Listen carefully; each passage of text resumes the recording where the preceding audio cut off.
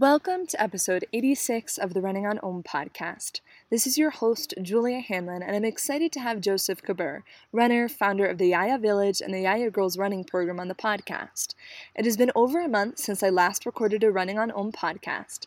This is because I've been in Ethiopia and getting settled into my new life here, working and living with the Yaya Girls Running Program, a trimester school for adolescent Ethiopian female runners focused on gender empowerment, English language learning, and running. I'm excited to have one of the co-founders of the Yaya Girls Running Program, Joseph, on the podcast as the start of my Yaya series, which will feature different people who I meet in Ethiopia on a weekly basis. Let me tell you a little bit about Joseph's unique story. Joseph was born in Ethiopia and moved to Canada at the age of 11. He had tremendous success in the Canadian running scene, where at the age of 16 set the then North American 1,500-meter high school record, and in 1993 was the Canadian cross-country national champion. After his time running at Simon Fraser University, he launched NetNation Communications Incorporated, a Vancouver-based web hosting company. He has since then returned to Ethiopia with his 3 children and continued to develop various businesses and charities in his home country, including the Yaya Village Hotel, which is a premier high-altitude training center and home to the Yaya Girls Running Program. If you would like to follow my journey while I'm here in Ethiopia, please like Running on Om on Facebook, find Running on Om on Instagram, or read my weekly blog posts on runningonom.com. Let's jump into the show with Joseph. In this episode, Joseph tells the story of how he got into running, from his first race to how running kept him out of trouble in his youth. He recounts his 1996 Canadian cross-country national champion win and how unexpected it was. Joseph discusses running competitively at Simon Fraser University with only 3 days a week of running training due to his injury-prone history. How the lessons he learned from running helped him establish his successful NetNation Communications. Joseph's return to Ethiopia and his journey starting the Yaya Village Hotel. Why he chose to focus on helping female runners with the Yaya Girls Running Program instead of male runners. His unique insider-outsider perspective on why Ethiopian runners are among the best in the world. The power of letting go and finding one's work-life balance. Joseph shares 2 of his mentors, including his coach George Gluppe and fellow Ethiopian runner Haile Gebrselassie. Joseph reveals races on his bucket list and upcoming projects. All this and more on this episode of the Running on Om podcast. Oh. Welcome, Joseph, to the Running on Om podcast. Thank you. I'm glad to be here.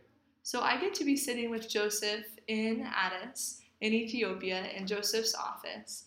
And Joseph, I have had the pleasure of connecting with through the Yaya Girls, which he's one of the co-founders of, and I have the pleasure of working for this semester.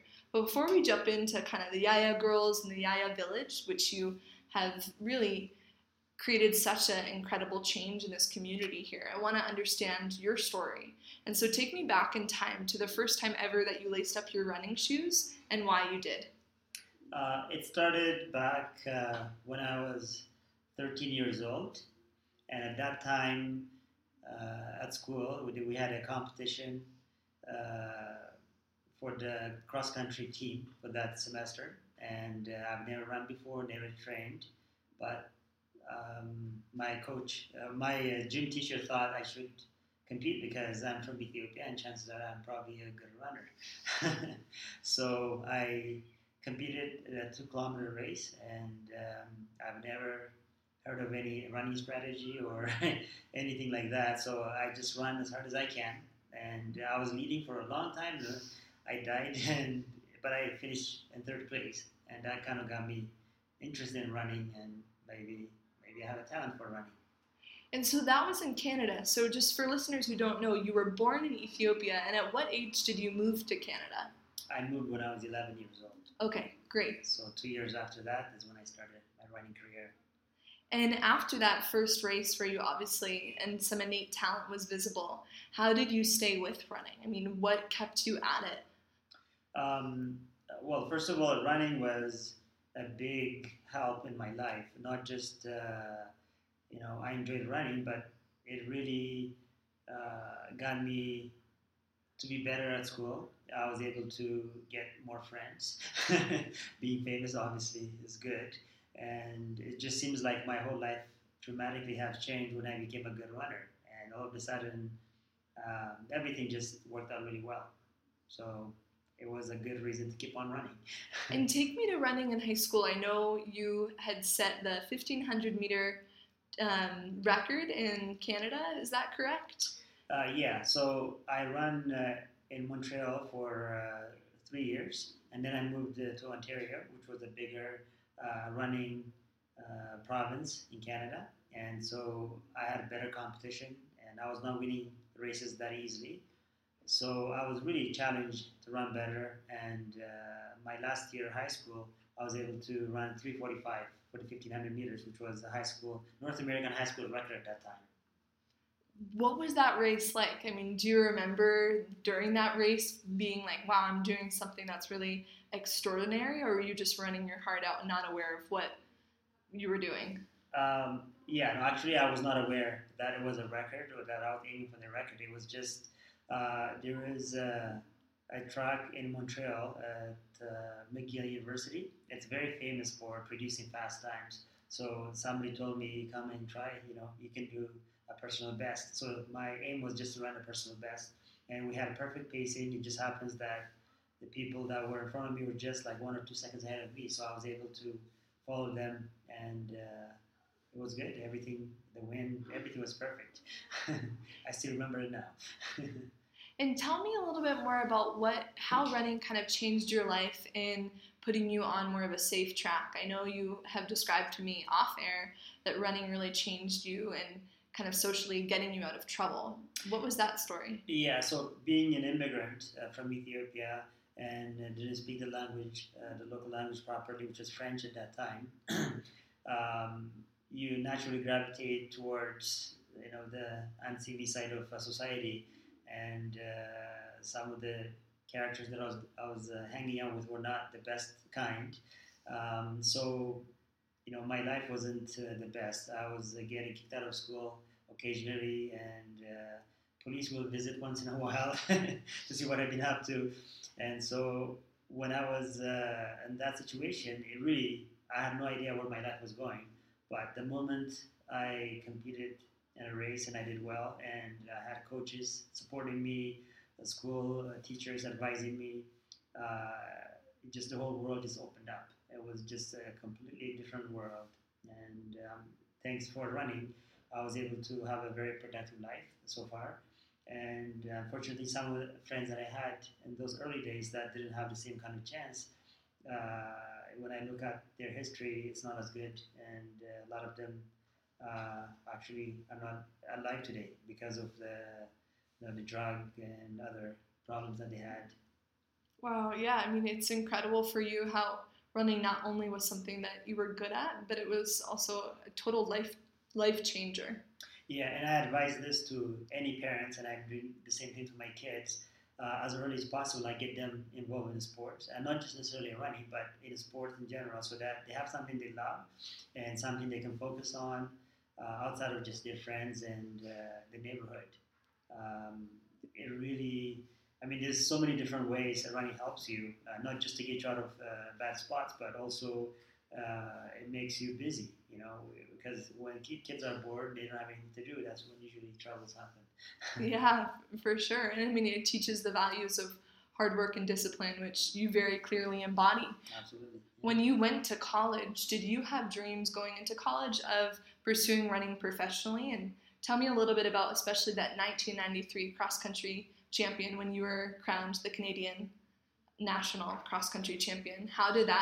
Were you thinking, okay, this is what I'm going to do after college?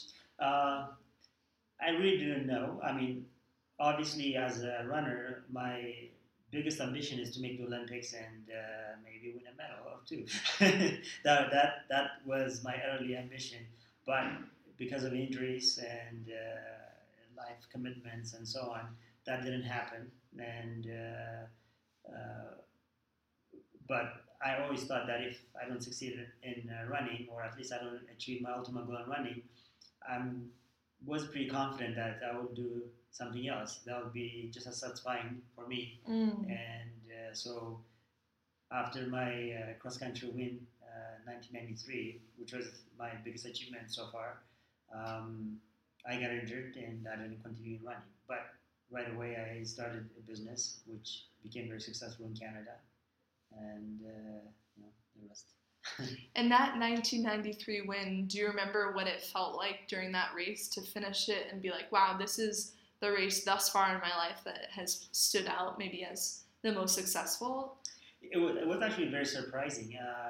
A lot of the runners in that competition were much faster than I was. They had better PBs, more experience, and older. I was only 22 at that time, so actually 21.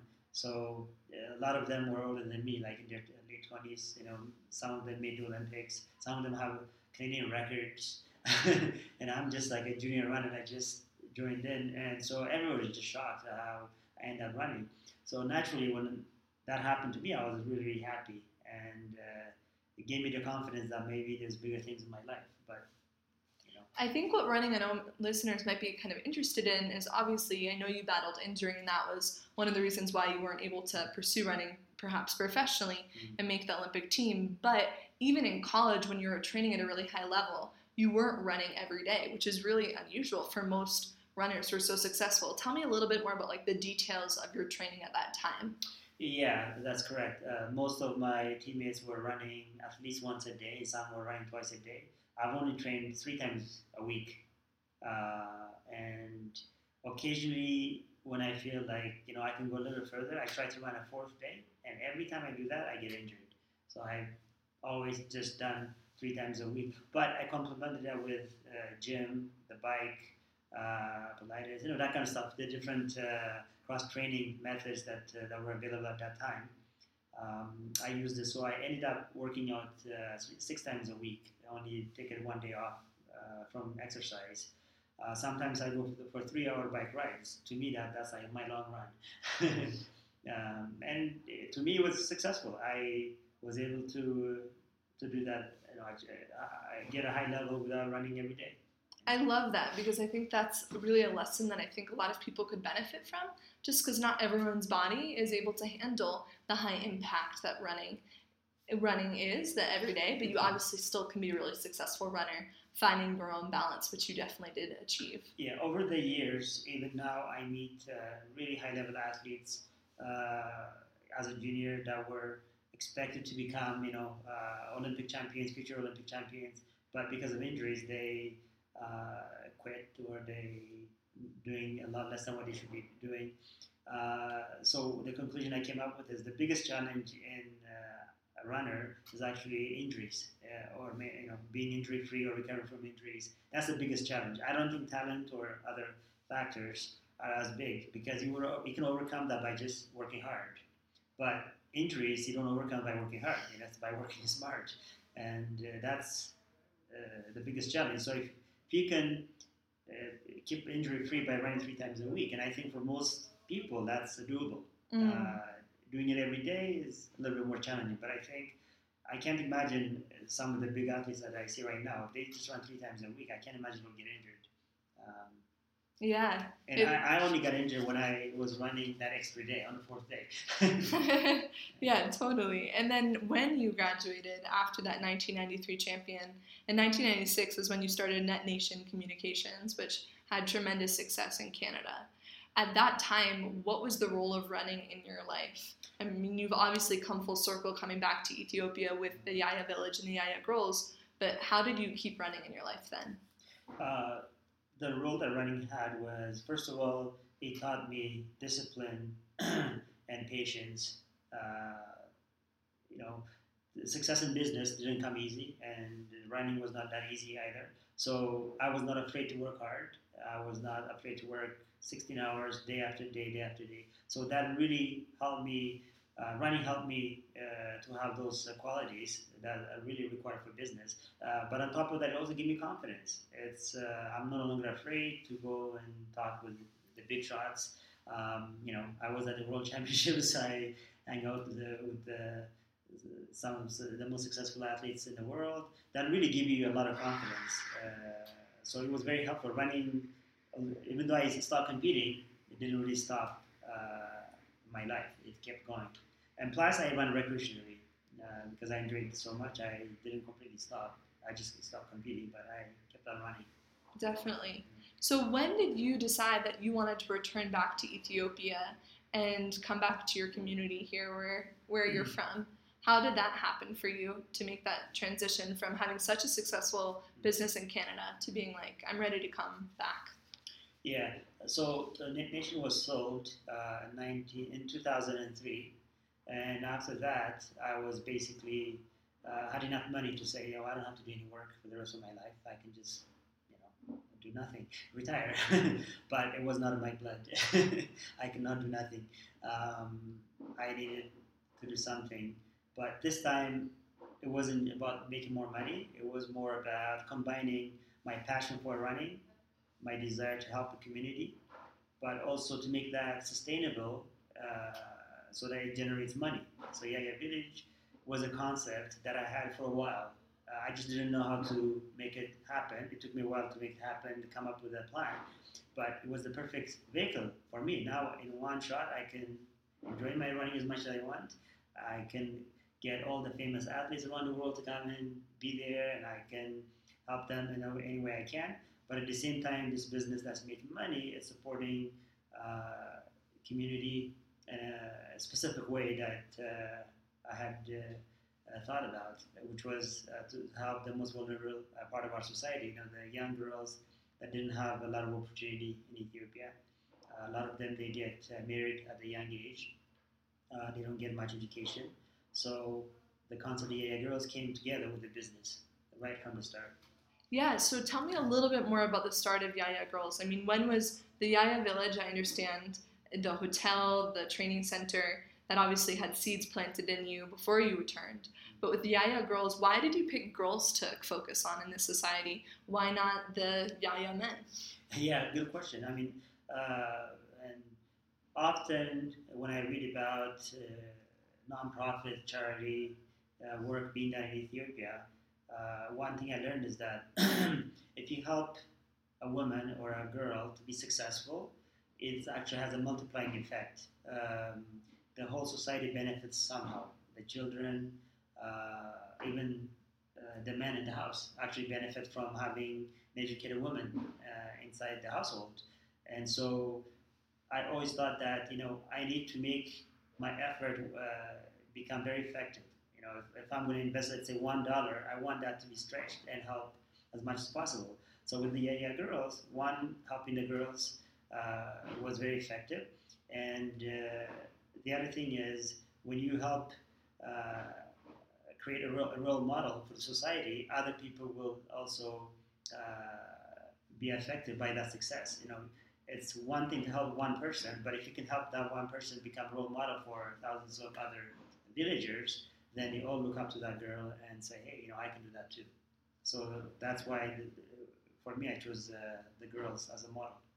Take me to one moment in the past 3 years since Yaya Girls has been founded, of a moment where you were really proud of the work that you were doing, whether it was be in the story of an actual girl or someone in the community saying, wow, this is great work you're doing, some moment that really reaffirmed all the hard work that it takes to run an organization like this. Yeah, there's many, but the one that stands up is we had a girl called Meseret. She was with us for about a year at the program. And when she came in, she hardly spoke any Amharic. She spoke only her local language, which I didn't understand, so we didn't communicate too much. But I run with her, and I can see she beats me all the time. But communication-wise, she didn't have any employable skills. So she was very shy, hardly said any words.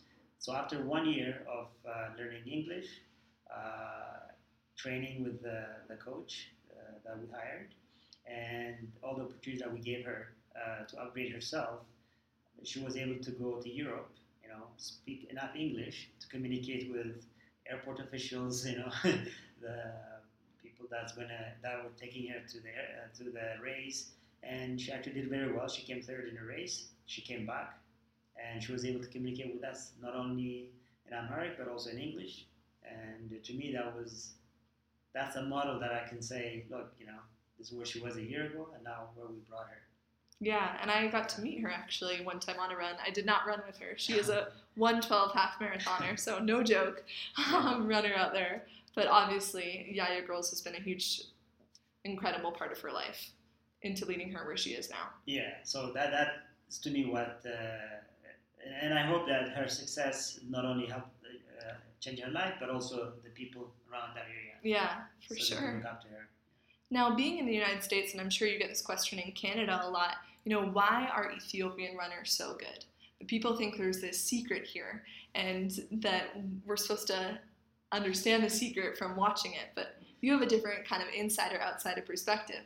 So I'm curious to hear from you, what is your response to that question? Why do you think Ethiopian runners are among the most successful in the world? I don't think there's a single answer to that. There's probably multiple reasons. The easiest ones is obviously Ethiopians live in a high altitude area. Their body structure is suited for long distance running. The diet, the low fat diet, and the injera that we eat. So those are the common ones that people say that makes Ethiopian runners. But if you look at when did Ethiopians become, or even Africans become very successful in running, you will see that actually 1960, Bikila, that he's the first African to win Olympic gold medal, and then he unleashed basically a wave of success for Africans. And so to me, I think when they get a role model showing them, look, yes, you can compete with the Europeans, you can compete with the rest of the world, it gives you a confidence to say, yes, I can do it. The same way when I started, the teacher told me, you're Ethiopian, you can win. I started believing it. I'm like, really? Okay. So to me, that's probably has the biggest fundamental effect. Otherwise, they would have won before that. Why would they win before that? So to me, that's the biggest. So it's that mental belief and strength. Mental belief, yeah. And one other thing that I mentioned is that running is one of the few things any person can do. You don't have to be rich. You don't have to live in certain places. You can just get up and run. You can run barefoot if you don't have running shoes. So it's also suitable for the type of economic situation that people live in Ethiopia. And most of the famous runners, they come from a specific part of the country where they live just out of agriculture. And your option is basically either become a famous runner and you get out of perpetual poverty, or you go back and live in destitute. So sometimes that choice gives you the confidence, at least the motivation to go and do as well as you can. Yeah, what is that like for runners that come back to this country who have had so much success? I mean, I know you've worked with Haile, with the Yaya Village, and you obviously know many other successful Ethiopian runners, but what do you think their experience is like coming back here after having acquired so much money? It is dramatic. I mean, here's someone that was farming, didn't speak any language, didn't have any concept of the outside world, but all of a sudden they go to Europe and they win a race, they bring money, and now they're at the top of the world, basically. And so a lot of the smart ones, they make dramatic changes in their life, not only their life, but also the village they come from, their relatives. They open schools, they they construct buildings, and start businesses. That's usually what the runners do here. And Haile is one of the first few ones that really got runners. It was a big role model for other runners, so they know how to use their money. Most of the runners just do what Haile was doing, because he did it successfully. So it is life changing. It changed the country as well. It changed the country's image. Because of them, now I can have Yaya Village and becoming a high altitude training center, and now we're making money out of that. So it's great for the community, creates employment. Yeah, the effects are multiple. Multiple, yes. Now, in your own life, I mean, you're a father to 3 beautiful children, you have numerous businesses, you have your own health and working out.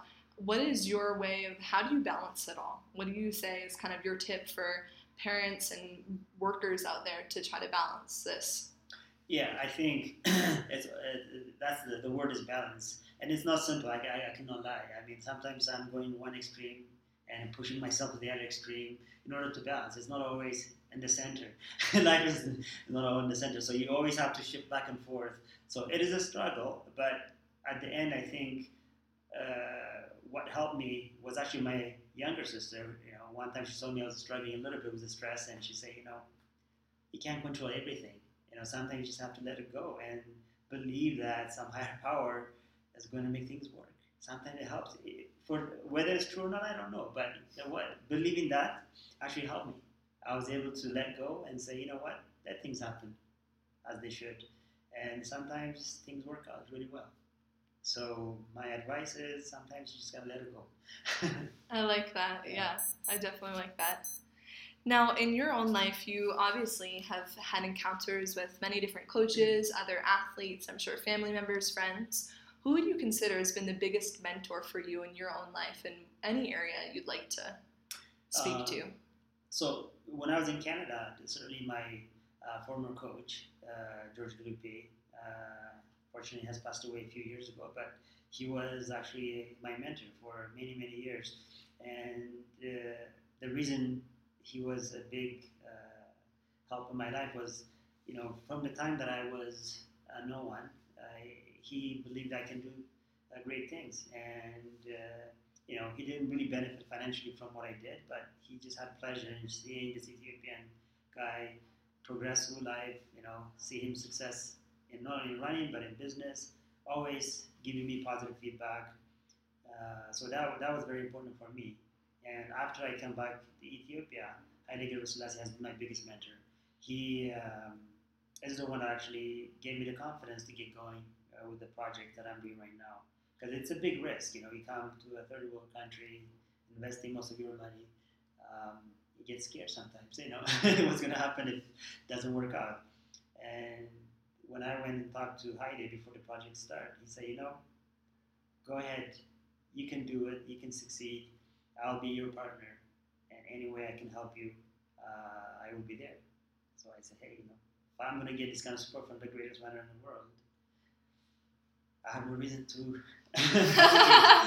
Yeah, for sure. Now, in your own life, are there any races that are still on your bucket list? I know running, obviously, is something you do now more for pleasure rather than a competitive sense, but are there any places or races that you really want to do? There are. Nothing specific, but I think when I have the opportunity over the next few years, my plan is to travel to different parts of the world and do interesting races, like the Comrade Marathon in South Africa, or trail races in Europe, really exotic places. So I'm trying to combine. I'm always the type of guy that likes to combine things because I want to kill two birds with one stone. So if I can combine my discovery, my desire for discovery, with my passion for running, that's something I'd like to explore in the future. Yeah. Now, I know you have met a lot of great people in your life, but who would be one person, living or dead, that you would love to go out to coffee with and sit down and pick their brain? In the future? Yeah. Good question. I haven't thought too much about that. I would say probably like a very old philosopher, like from the few centuries back. I would like to really see or hear their perspective in life and compare to what we have right now. Because I'm always curious what people experienced before all this technology.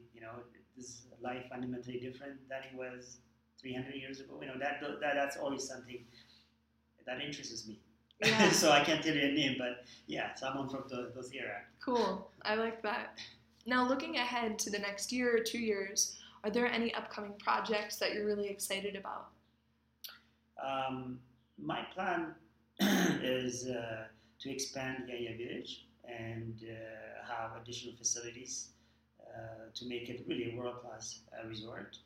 But at the same time, as I was saying before, this project is supposed to combine my passion for running and helping people, the community, and also make money to make it sustainable. So on one hand, I want to expand it, but I also want to find a way to make the Yaya Girls a lot bigger so that we can help a lot more girls. Right now we have 6 girls per semester, but I would love to have maybe 20, 30, 40. In order to do that, we need to get partners. And that would be one of my goals. Yeah, I'm excited to watch this unfold. To close up our interview, I have a few fun either-or questions. Okay. Tea or coffee? Coffee. Mountains or oceans? Mountains. Sunrise or sunset? sunrise. And the last one is track or cross country? Cross country. Cross country all the way. Awesome. Thank you so much, Joseph, for spending the time and sharing your story on the Running on Om podcast. It's a pleasure. Thanks for listening to episode 86 of the Running on Om podcast with Joseph Kibur, runner, founder of the Yaya Village and the Yaya Girls Running Program. If you would like to follow my journey while I'm here in Ethiopia, please like Running on Om on Facebook, find Running on Om on Instagram, or read my weekly blog posts on runningonom.com. This is your host, Julia Hanlon, and I hope you have a beautiful day.